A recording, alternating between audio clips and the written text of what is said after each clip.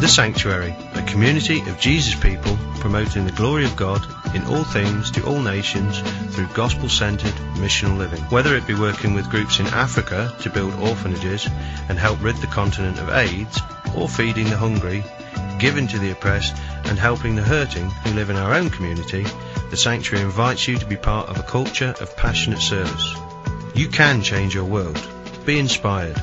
Join the movement. It's good to see you guys all this morning. We're going to be getting into our Pathways series. We've done this. This will be our third time that we've gone back and touched on different aspects of pathways. And basically what we've done as a church, and when you come to our covenant membership class, we talk about our growth goals. These are kind of our 9 core disciplines, or the core areas of the life, the spiritual life, Christian life that we'd like to see you develop, that we think are exceptionally biblical. And so we've gone back and tried to build very approachable and simple ways for you to do that, to grow spiritually. And so today we're going to be talking about loving. We've talked about being loving before. I wanted to kind of go back and start the year with that. We've mapped all of it out for you. There's a table in the back. Our model, Jason, is there modeling the table. Good job, Jason. And back there by that table, or on that table, are all the resources. There's a lot of books there, but there's slips of paper. If you're like, oh, I don't want to read something. There's just these slips of paper, and on those slips, on the back of them, they outline that particular growth goal or that particular pathway. So there's some videos to watch. We have Right Now Media, which you can get a subscription to. You just email us. We get you rights to that. And there's videos you can watch. There's very practical relational things that you can do. But really, and I don't know, what we've tried to do is sort of idiot-proof it. Okay? Because we're all ignorant in certain areas of our lives. We don't know how to get here. We don't know how to do that. And so we've done our best just to kind of map it out and make it as simple as possible. So those are back there. I want to encourage you to do that. The other thing I would point out is there's a new book on the table. It's called Everybody Always.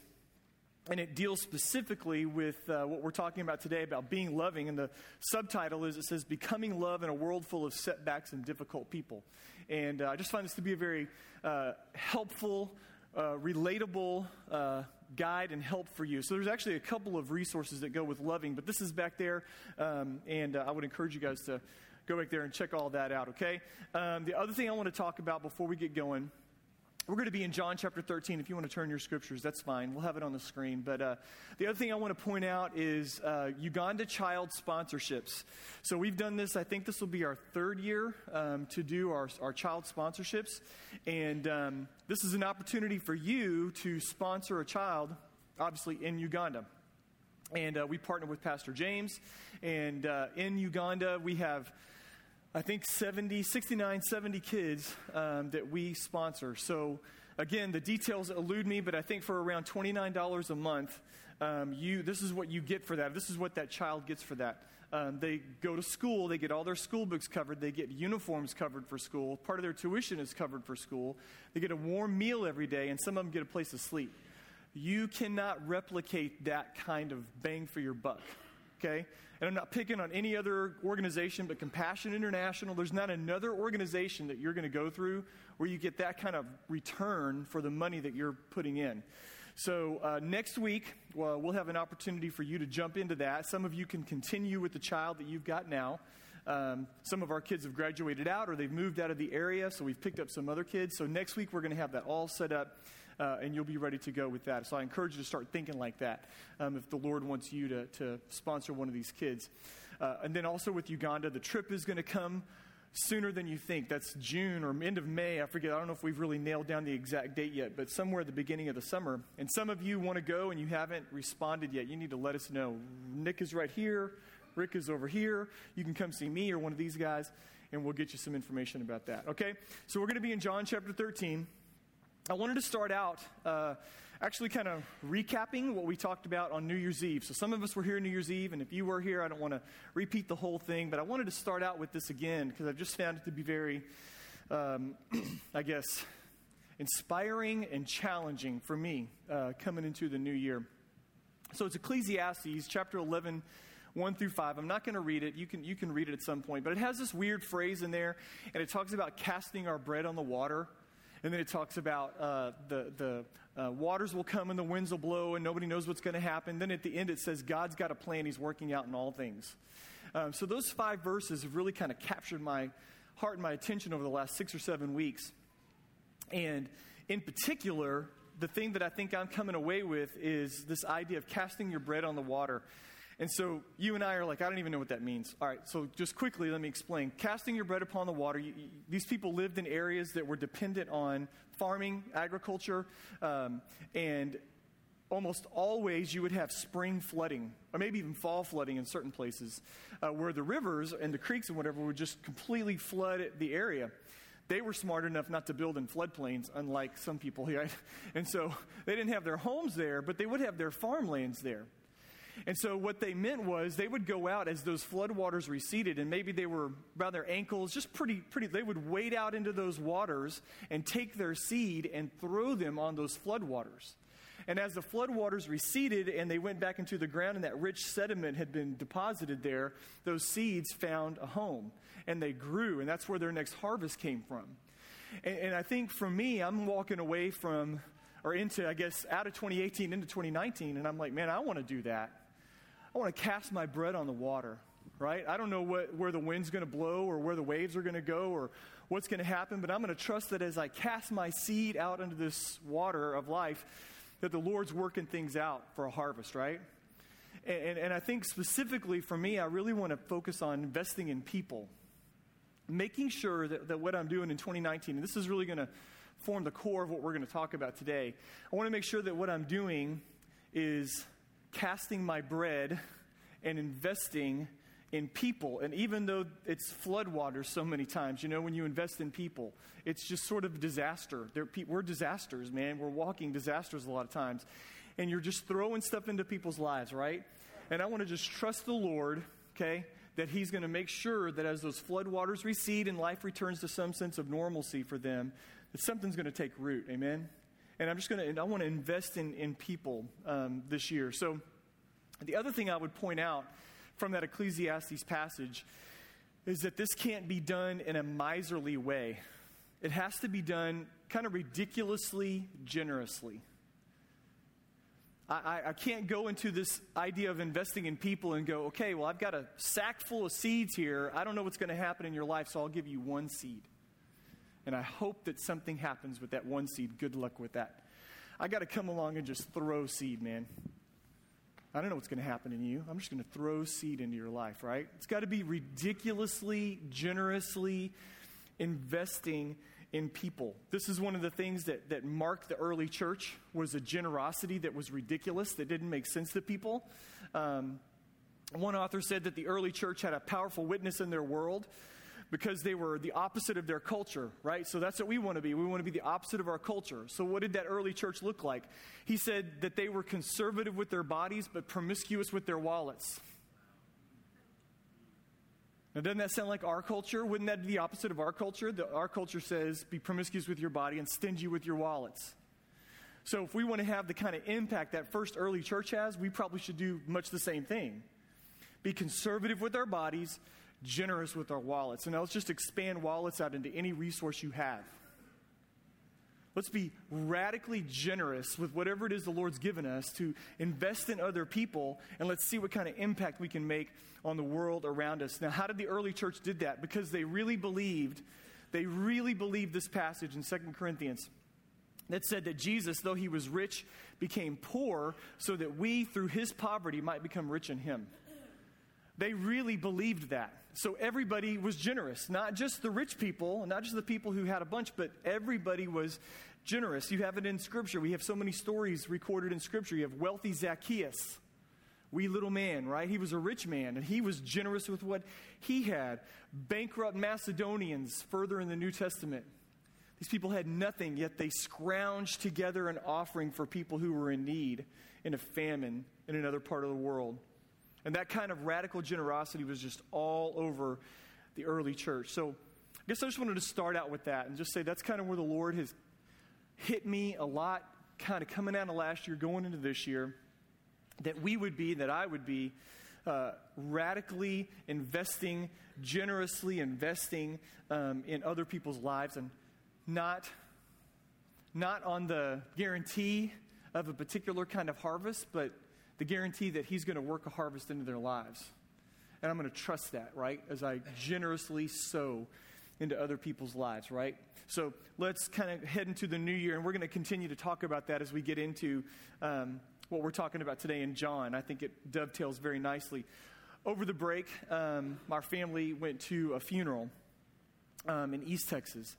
And at that funeral, somebody said, I don't even remember who it was, but somebody said about the person that we were memorializing, they said that a life that isn't invested in others is a wasted life. And that just struck me kind of automatically when they said that. A life that is not invested in others is a wasted life. Now, that statement was made in the shadow. Okay, that was at the actual funeral, or the day of the funeral. The night before, when they had the viewing, and some of us have been to viewings and things like that, they were there for 4.5 hours. Hundreds, I've never seen anything like it, hundreds of people lined outside the church into the parking lot of people waiting to come in and tell this family how much this person meant to them. A life that is not invested in people is a life that is wasted. And that statement is just kind of stuck in my head. And I want to challenge us here at the very, very beginning this morning. Listen, I'm not saying that there may be hundreds of people at your funeral. That's probably not the right measuring stick. And I don't want to make that the right measuring stick. But I am going to ask this question. Who are you influencing in your life right now? You pass from this world tomorrow. Who's coming to your family and saying, they invested in me. They loved me. She loved me really well. He gave so much to me. I can't tell you. So it's not that there would be hundreds of people there, although that's amazing. Would there be one outside of your immediate family? Would there be one person who would come to your funeral and say, they gave so much, they loved me so well, they invested so much in me? It really got me thinking, as I was getting ready for this today, when do we stop thinking about ourselves primarily? And I'm 48. I don't know if I'm there yet. Right? When do our thoughts and our desires and our heart's direction kind of stop being primarily focused on ourselves, on being me first? And I'm thinking, well, is it when I enter adulthood? Is it when I turn 18? Is it when I turn 21? I know those of you who have teenagers, you're asking, please, God, let it be now, right? When do we stop thinking about ourselves first? Is it adulthood? Is it marriage? How many of you are married and you would say, yeah, I got married and everything was all about them? You're a liar, right? No. That's probably when we find out how selfish we are, right? How self-focused we are is when we bring another human being into our little orbit and we're like, oh my gosh, they're not all about me all the time, right? Parenthood, is it when we have kids? If you have kids, you know the answer is nope. You realize how much of what goes on with your children still revolves around you. Is it grandparenthood? I guess I'm waiting for somebody to go, this is when it happens. This is when you get to the point where you're not thinking primarily about yourself. So I would say this. I think that in a Christian worldview, we're not hopeless here. And in a Christian worldview, a Christian approach to life, I'd say the answer to that question, when does that happen? It happens at conversion. Now, not perfectly, but it does start the moment that I give myself to Jesus Christ, right? That I hear the gospel and I respond to it. At some point during this process, I stop thinking primarily about me. And there's a process, right, that I think God's working in me, that He's working in all of us who are following Him, where He's giving us the mind of Christ, and He's working in us this ability, this natural ability, this knee-jerk response. That's what I talk about when I talk about the Christian, the work of the Holy Spirit in us. Man, it's my knee-jerk responses. I don't want to think 3 thoughts before I get to a godly thought. I want my first thought to be a godly thought. That's my knee-jerk response, right? And I have hope that the Holy Spirit is changing my knee-jerk responses. So I think that the Holy Spirit is working in me to give me the mind of Christ so that I stop thinking primarily first about me. that my first thoughts really are about somebody else, about giving myself to someone else. Mother Teresa said this. She said, it's more important to do small things with great love than to do great things with little love. It's more important to do small things with great love than to do great things with little love. I don't think that what we're going to look at today, and Jesus won't present it like this either. I don't think this is an add-on to the Christian life. Honestly, I'm not sure which parts of the Christian life are the add-ons, to be honest. There's so much involved in following Christ. I don't know which part would actually be sort of the add-on, like, would you like bacon or sausage with that salvation? I'll have some humility today, that kind of thing. I don't think it works exactly like that. I don't think that these things that we've identified as our pathways, I don't think that those are optional things. I think if you were to look over that table and see what our growth goals are, we would agree, no, those are core things. Like, I should be pursuing each of these things in my life. And I think love and loving others is very much like that. Elton Trueblood, some of you may know who he was. He was a great Quaker thinker in the early part of the 20th century. He said, this is great. He said, a man has made at least a start on discovering the meaning of human life. Like, wow, Pastor Joe's going to give us the meaning of human life. When he plants shade trees under which he knows he will never sit. Wow. I mean, it's not about staying skinny. It's not about eating right. It's not about having a bigger house or a better house or a cleaner house. It's not about having 1,000 friends on Facebook. It's not about having a 485-day internet or a Snapchat thing, streak, whatever, with a friend. That's not what life's about. Guys, I come to today and I want to tell you this is so close to my heart. I want to plant trees under which I'll never sit. I want to invest in loving other people.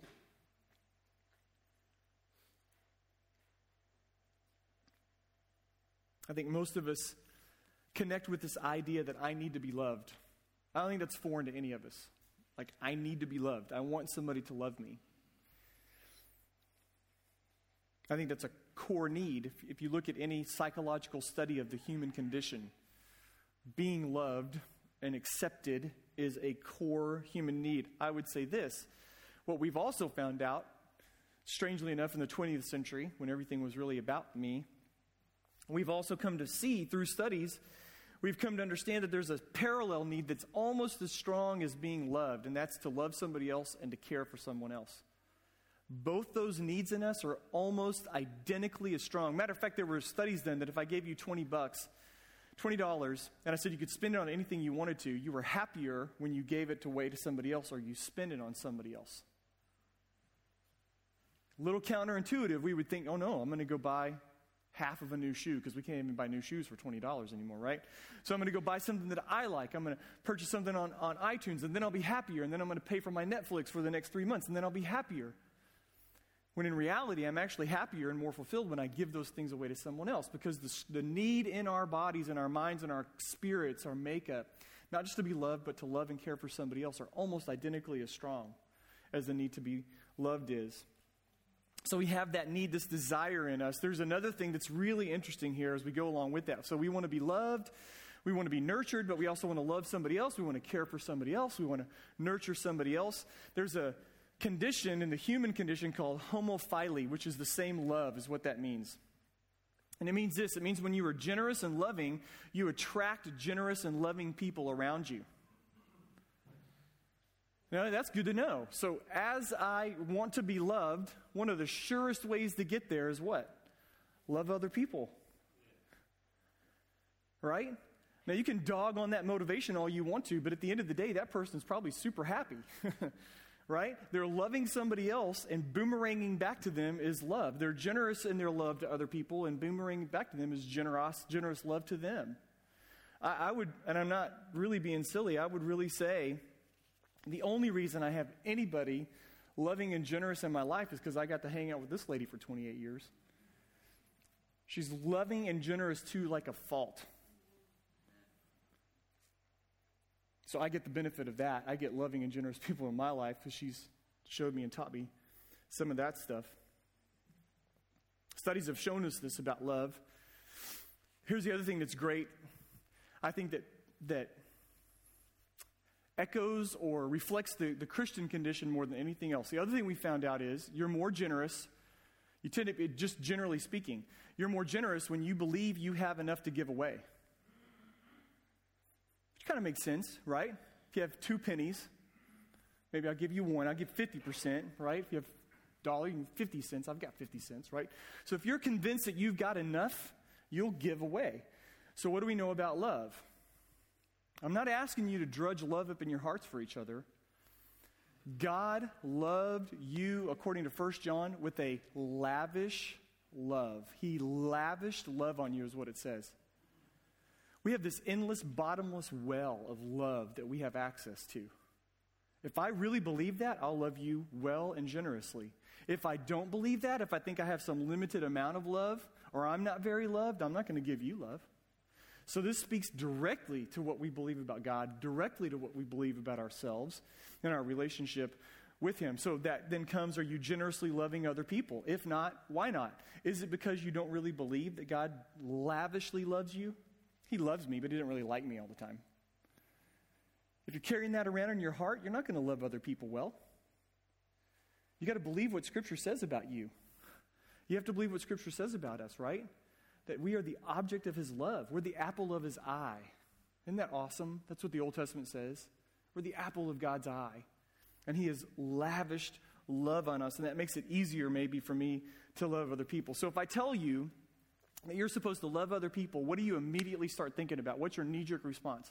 I have to love other people. That means I should. What do you start filling the blank in with that? We're going to do a little exercise. Some of you have pens and paper out. If you get your phone out, that's fine. I don't care right now. Make sure it doesn't ring or anything. But get something out to write on. I want you to answer 2 questions for me. I want you to write something down. I think it'd be good for you to see it in paper. First thing I want you to do, I want you to write down the name of 2 people that you love outside of your immediate family. Mom and dad don't count. Your spouse doesn't count. Your children don't count. I'm going to go beyond cousins, okay? Someone you're not biologically related to, and you would say, man, I love that person. I love them. 2 names. Some of you have already failed the quiz. I don't have anybody, okay? 2 people. Write that down. Now, I want you to just kind of have in your head, maybe you can underline them or make a star beside it. If they fit this criteria, I want you to acknowledge it somehow or another. Are they like you? Not do they like you, are they like you?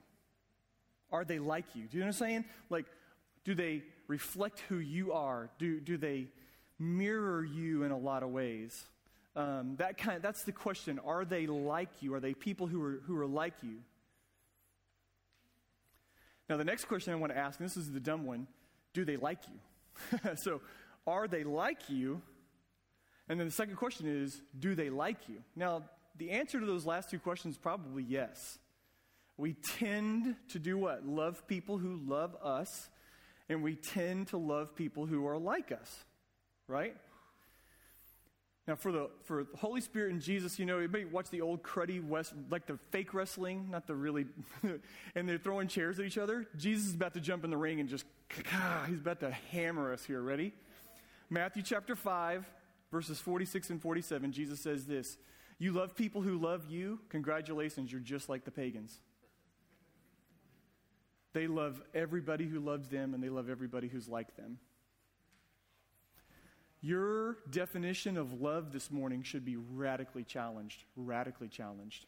If we walk out of here thinking, I'm loving because I love people who are like me, I love people because I love people who like me, we've missed the point of biblical love. We've missed the point of New Testament Christian love, if that's how we're defining love.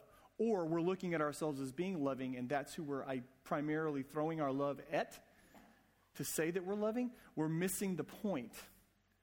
We haven't quite connected yet with the heart of God when God says to look like me, to love people like me, which He tells us repeatedly to do, again, especially in the New Testament. So I just wanted to start with that, challenges us to kind of have that in our heads. Who am I loving? Why am I loving them? Right? Is it really ultimately sort of a selfish sort of love? How am I loving them? What does love even look like? And then we'll start to define. I think Jesus is going to make some things clear. Christ makes some things a lot clearer as we look at this passage. So John chapter 13, we want to seek to be like him.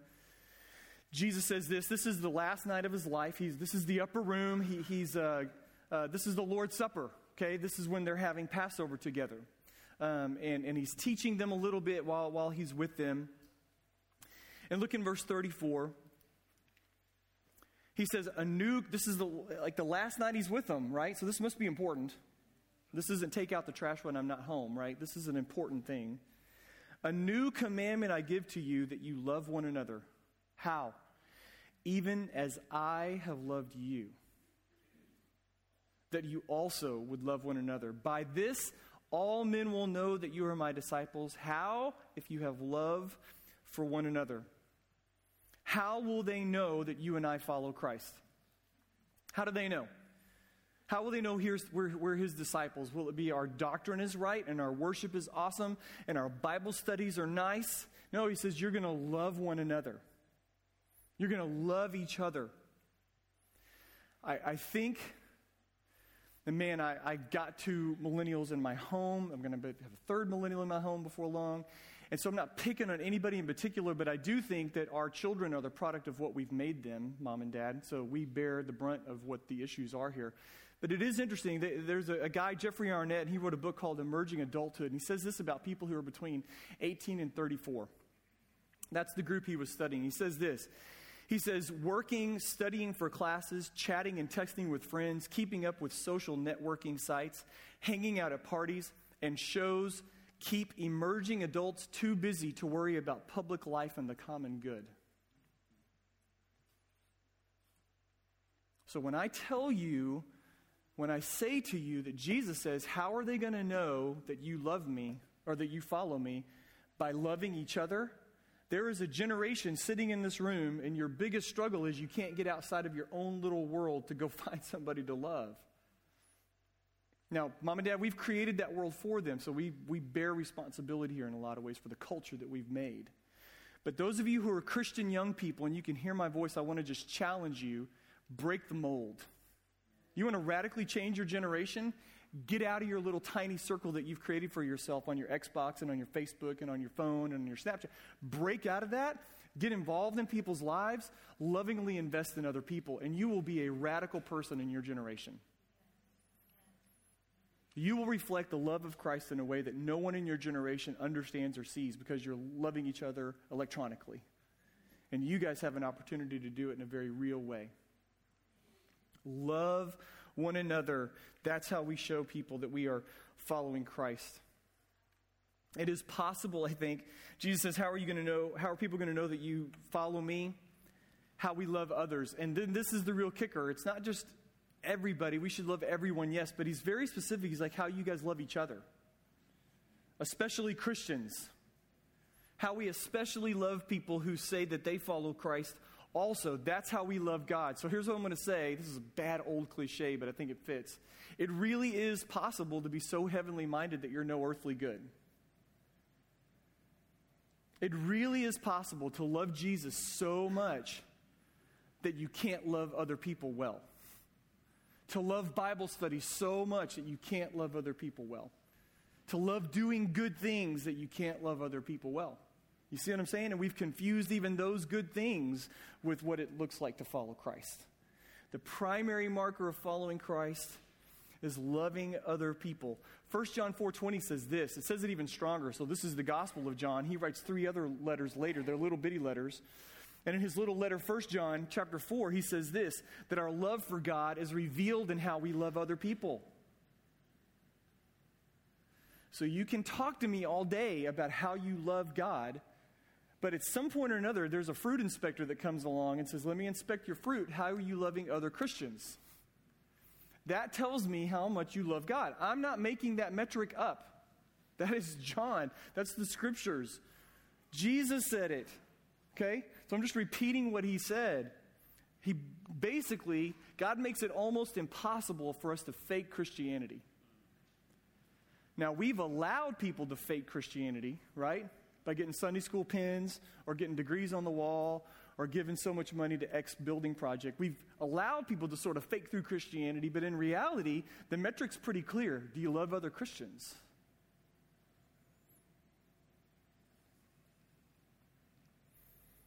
So the great test of what it looks like to love God, if I'm really following Christ, isn't how much we love, is how much we love believers. It is that, especially those people who are in our scope of influence. I do sometimes have people who will come here and they'll be like, man, I love the Sanctuary Fellowship. I love this church. Can you help me move? Can you counsel my kids? Can you pay my bills? Can you help my spouse? Can you give me a women's Bible study? Every now and then, I get somebody who will come here and say, I love the Sanctuary Fellowship because I get to give myself away to these people. Because you give me an opportunity. Matter of fact, Pastor Joe, you won't quit telling me how to give myself to other people. You kind of force it down my throat all the time. And I love it. I love this church because I have an opportunity to just give myself away and show people love on a regular basis. I personally think that we love each other pretty well here. We're not perfect, okay? So you can definitely throw your stones at our glass house, all right? I get it. We're not perfect at this, but I think we're pretty good at it. I would echo for our church and for our church family, 1 Thessalonians chapter 4, you don't need to turn there, verses 9 and 10, the same exhortation, the same encouragement that Paul gives the church in Thessalonica, I want to give it to you. Now, as to the love of the brethren, so he's like, as loving brothers, you have no need for anybody to write you, for you yourselves are taught by God to love one another. He's like, you're doing a great job. I don't even have to tell you how to love each other. You're doing it so well. For indeed, you do practice it toward all the brethren who are in Macedonia. There he goes. But we urge you, brethren, to excel still more. Excel still more. To make it your ambition to lead a quiet life, to attend to your own business, work with your hands, just as we commanded you, that all people will see. The outsiders will see what the love of God looks like. So I would echo that for our church. I think we love each other pretty well, but I want to encourage you, excel still more in that. Romans chapter 12 says this, outdo one another in showing love for each other. Isn't that great? He turns into a competition. Wow, they were really loving. I'm going to be more loving than that. Outdo one another in how you show love to each other. In another place, Paul says this, he says, serve one another without grumbling. So you can take even this idea of loving each other and showing love to each other as a source of bitterness. Man, I'm really busy, and you make a meal for somebody else, and I got to deliver it to their house, and oh my gosh, what do you ask me to do? Okay, I love you. Here's a gift card. You know what I mean? Francis Schaeffer, if I have any idols in Christianity, he's one of my idols. He said this, he said, Jesus turns to the world. Now, this is very interesting. Jesus looks at the world. He doesn't look at us. He looks at a watching world, and he says this, I have something to say to you. On the basis of my authority, I give you a right. You may judge whether or not an individual is a Christian on the basis of the love that he shows to other Christians.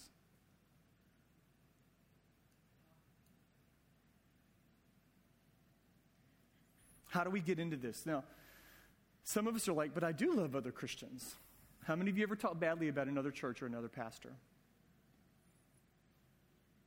How many of you ever sloughed somebody off because they're bothering you at church or on the phone or with a text message? How many of you have ever talked over your dinner table about someone in the church who wore something you didn't like, said something you didn't like, did something you didn't like? Are your kids watching that? Are your neighbors hearing that? Are your coworkers? What are they seeing? Jesus looked at them and said, you'll know if they're my believers by how they love each other. This is hard, harder than it looks, harder than it sounds. How do we get there? I think, first of all, you count yourself lower than other people. Count yourself lower than other people, right? Don't be judging people all the time and passing judgment on people all the time. I'm lower than, I love to serve you. How can I serve you, man? Your needs are greater than my needs. How can I put you here? Count yourself lower than other people. Secondly, count yourself loved enough to give away love to other people. We talked about that. God has more than enough love for me. I can love you. I'm not going to lose out here. I'm not going to run out of love to give you. I'm drawing on the well, the bottomless well of love, God's love for me, and I can love you. Third thing, look for obvious practical ways to love other people. Obvious practical ways to love other people. We've all been here, right? When something goes bad and you call somebody or text them or see them face to face and you tell them what? If you ever need anything, Call me, let me know. Now listen, that's part of we don't even know what to do, right? We don't know what to say. And I don't think that's a disingenuous thing. But sometimes you can just go, hey, I'm going to come mow your yard. Hey, I'm going to come clean your house. Hey, I'm bringing food to you tonight. You can't tell me no. Hey, I'm going to take your kids for the weekend because I know y'all are just ragged out. Obvious, practical ways. I love you. Call me if you need something, or I love you. I'm going to do this for you. Obvious, practical ways. Jump in. Show love toward each other. And then the other thing I would say is you kind of need to understand this is one of the core reasons I think why Jesus leaves us here. I was saved when I was 12. This would have been a lot easier if he'd have just taken me home, to be honest. You know what I'm saying? He just saved me and I'm 12. And, hey, you're done. Come up here and I'll just make you perfect. I think one of the core reasons he leaves us here is so that we learn what it looks like to love other Christians. I'm going to spend eternity with you guys. Forever. I hope I have a little man cave somewhere, but for the most part, we'll be hanging out, all right? And he's teaching us, I think, how to love one another. This is one of the reasons why we are here, to serve, to love, and not be served and not be loved.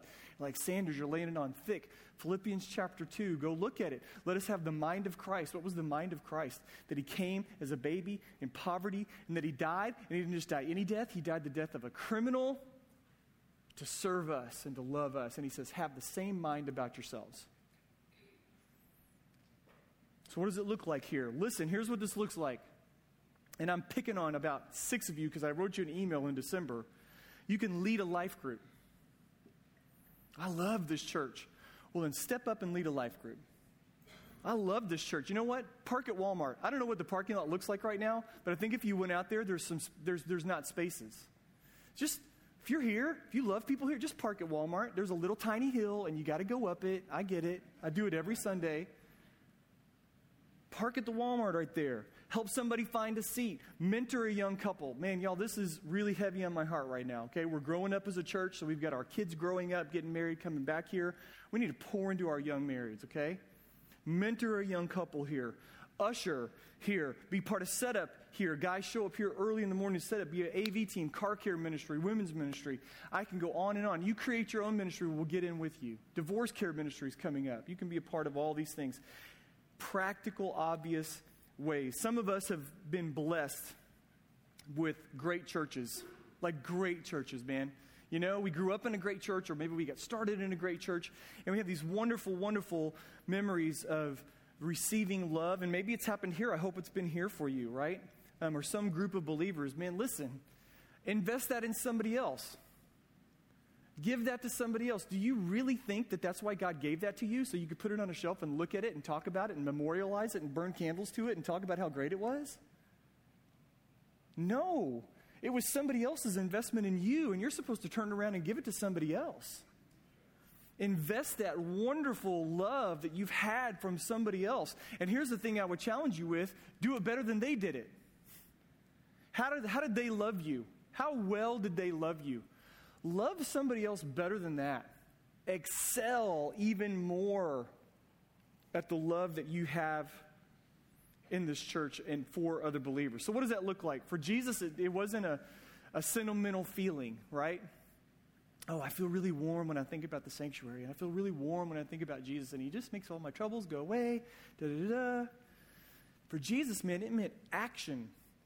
Like lovingly acting for other people's benefit, putting one's love into real-world activities. We just read verses 34 and 35. Would you just jump back? Maybe just, you don't have to turn the page for some of us, but the first verse of chapter 13, first 5 verses. Let me give you the stage, set the scene for you when he says, I'm going to give you a new commandment, love each other.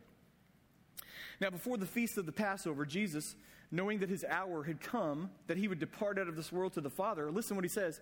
Having loved his own who were in the world, he loved them to the end. During supper, the devil, having already put into the heart of Judas Iscariot, the son of Simon, to betray him, Jesus, knowing that the Father had given all things into his hands and that he had come forth from God and was going back to God. Listen what he says. He got up from supper, he laid aside his garments, and he took a towel, and he girded himself, and he washed their feet. This is when I think the rubber really hits the road. When Jesus says to you, when he says to you, a new commandment I give to you, love one another, what has he just done?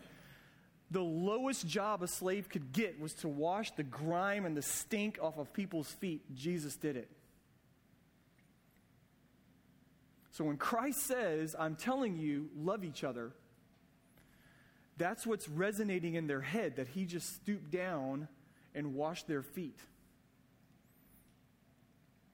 It's not some elite group of believers. It's not your favorite group of believers. It's not everybody who likes to stun the eschatology when Jesus is coming back of believers. It's not that group that he's telling you to love.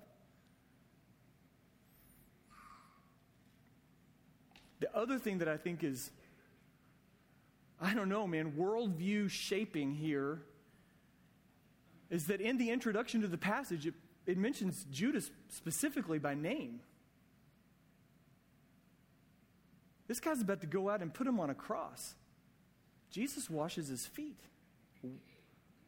And then he looks at me and he tells me to do the same thing. This isn't mamby-pamby Sunday school love we're talking about here, man. This is hardcore, life-changing, heart-changed love. That means we have to include people in our love that, quite frankly, we would rather forget. That's so hard.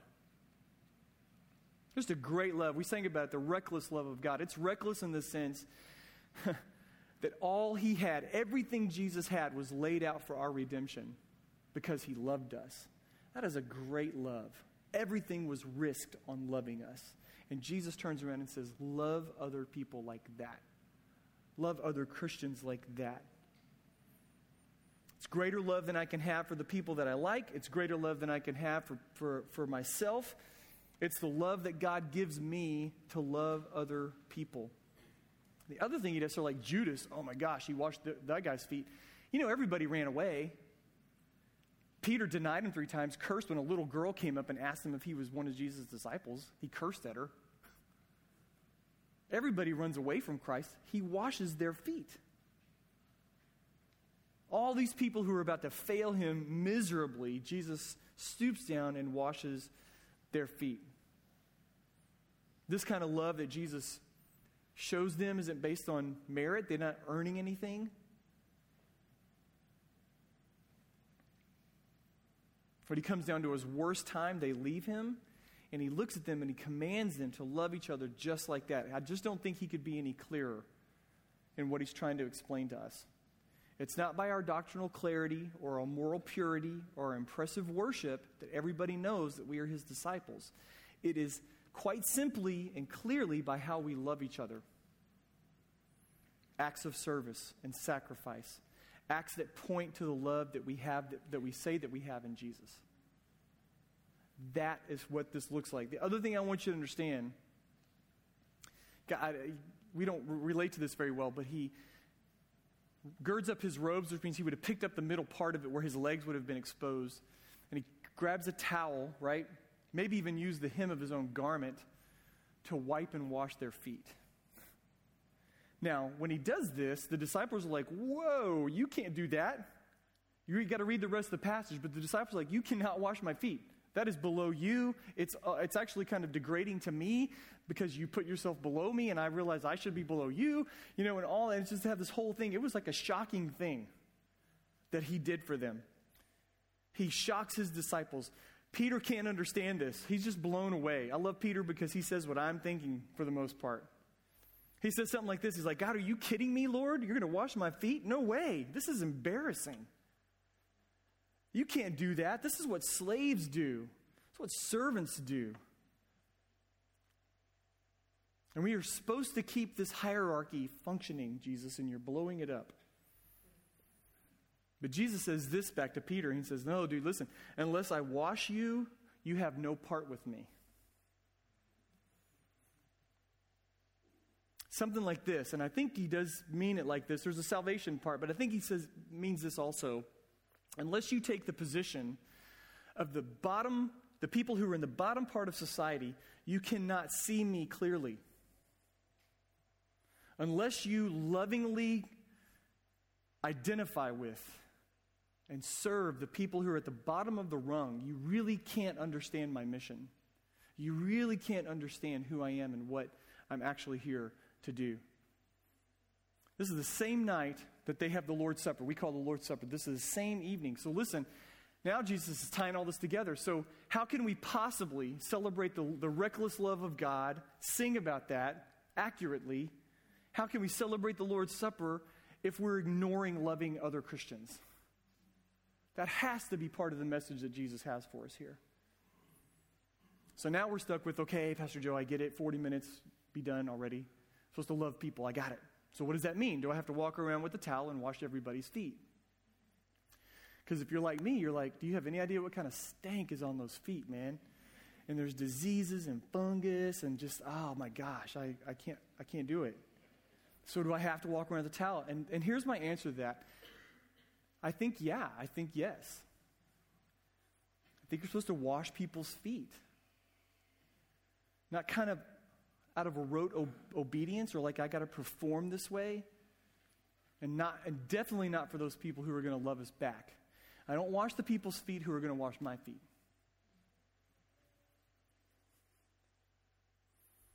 Verses 1 through 4, he says again, he says, having loved them, he loved them to the end.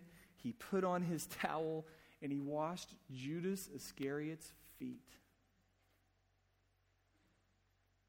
So this goes way beyond baby Jesus Christmas, right? And this goes way beyond, God, it's the new year. Help me to eat less Oreos this year, right? This is way, way beyond those things that we think tend to be really important.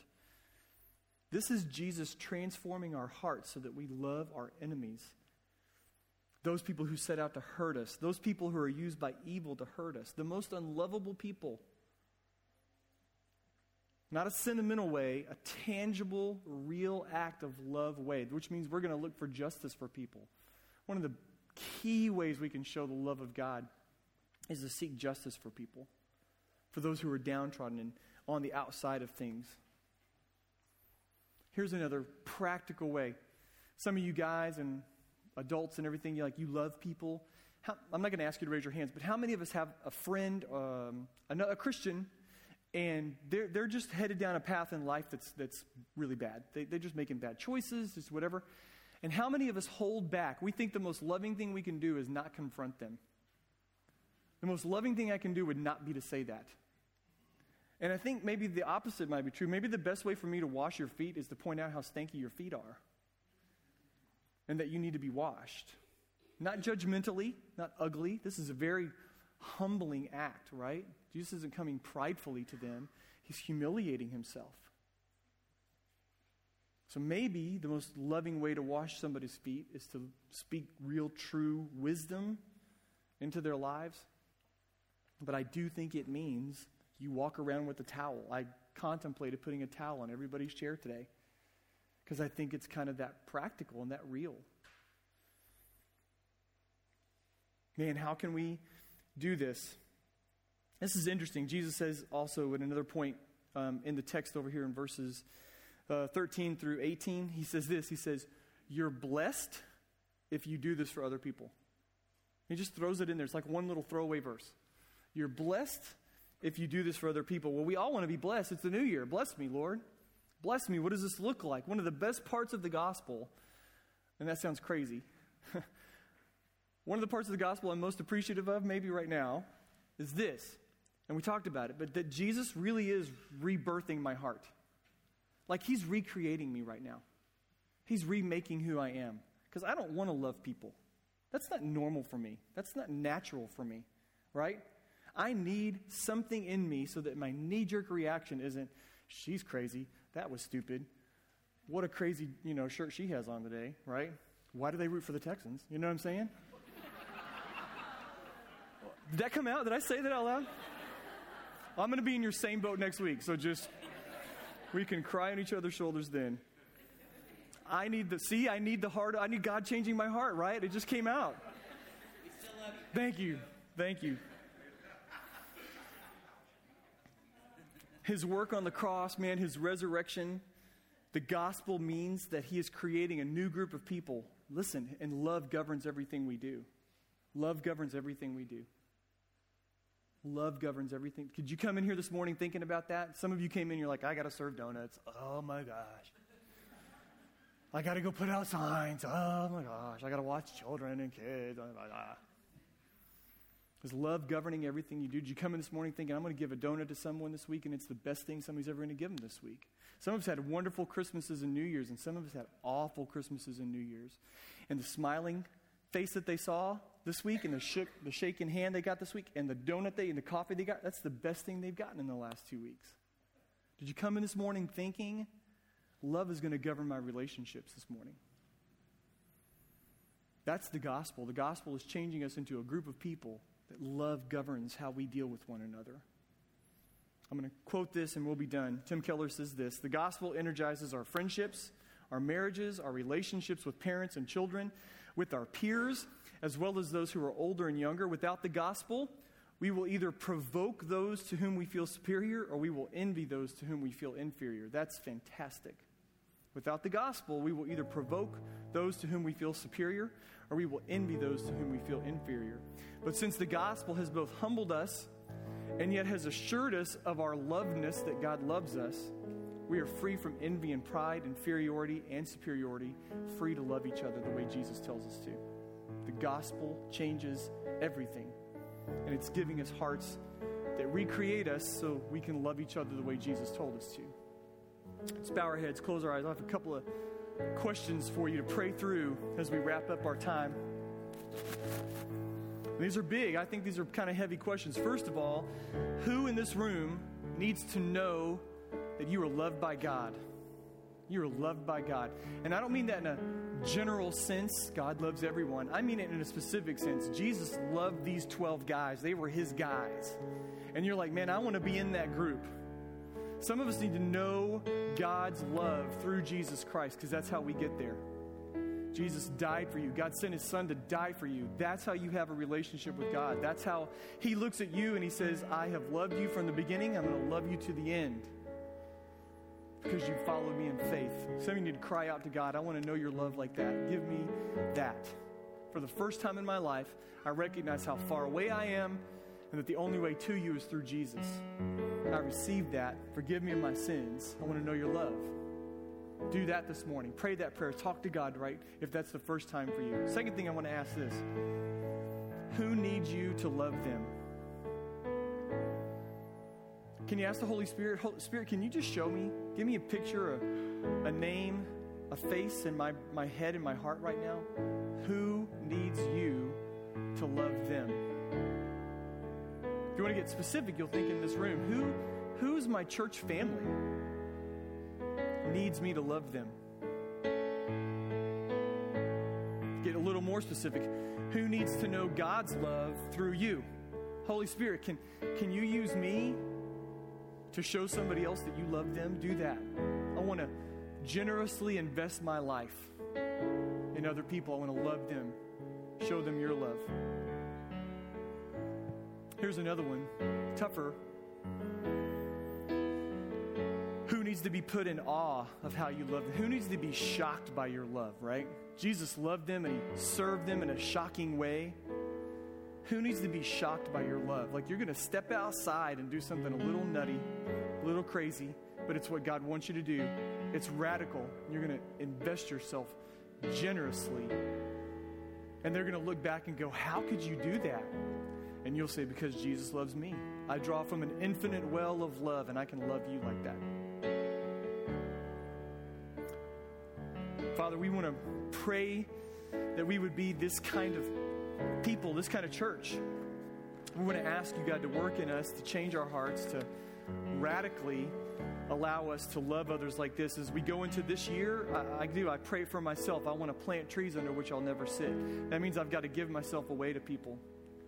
I have to plant seeds. I got to cast my seed on that water generously. God, let us love each other like that this year. And as the world looks in, as people outside look inside, let them see the love that we have for each other and just be in awe of it. Isn't this something, God, that we can really sell to people? Is, man, my church loves people well. You need to come with me. You need to see what this is about. God, let us be that kind of church. We love you.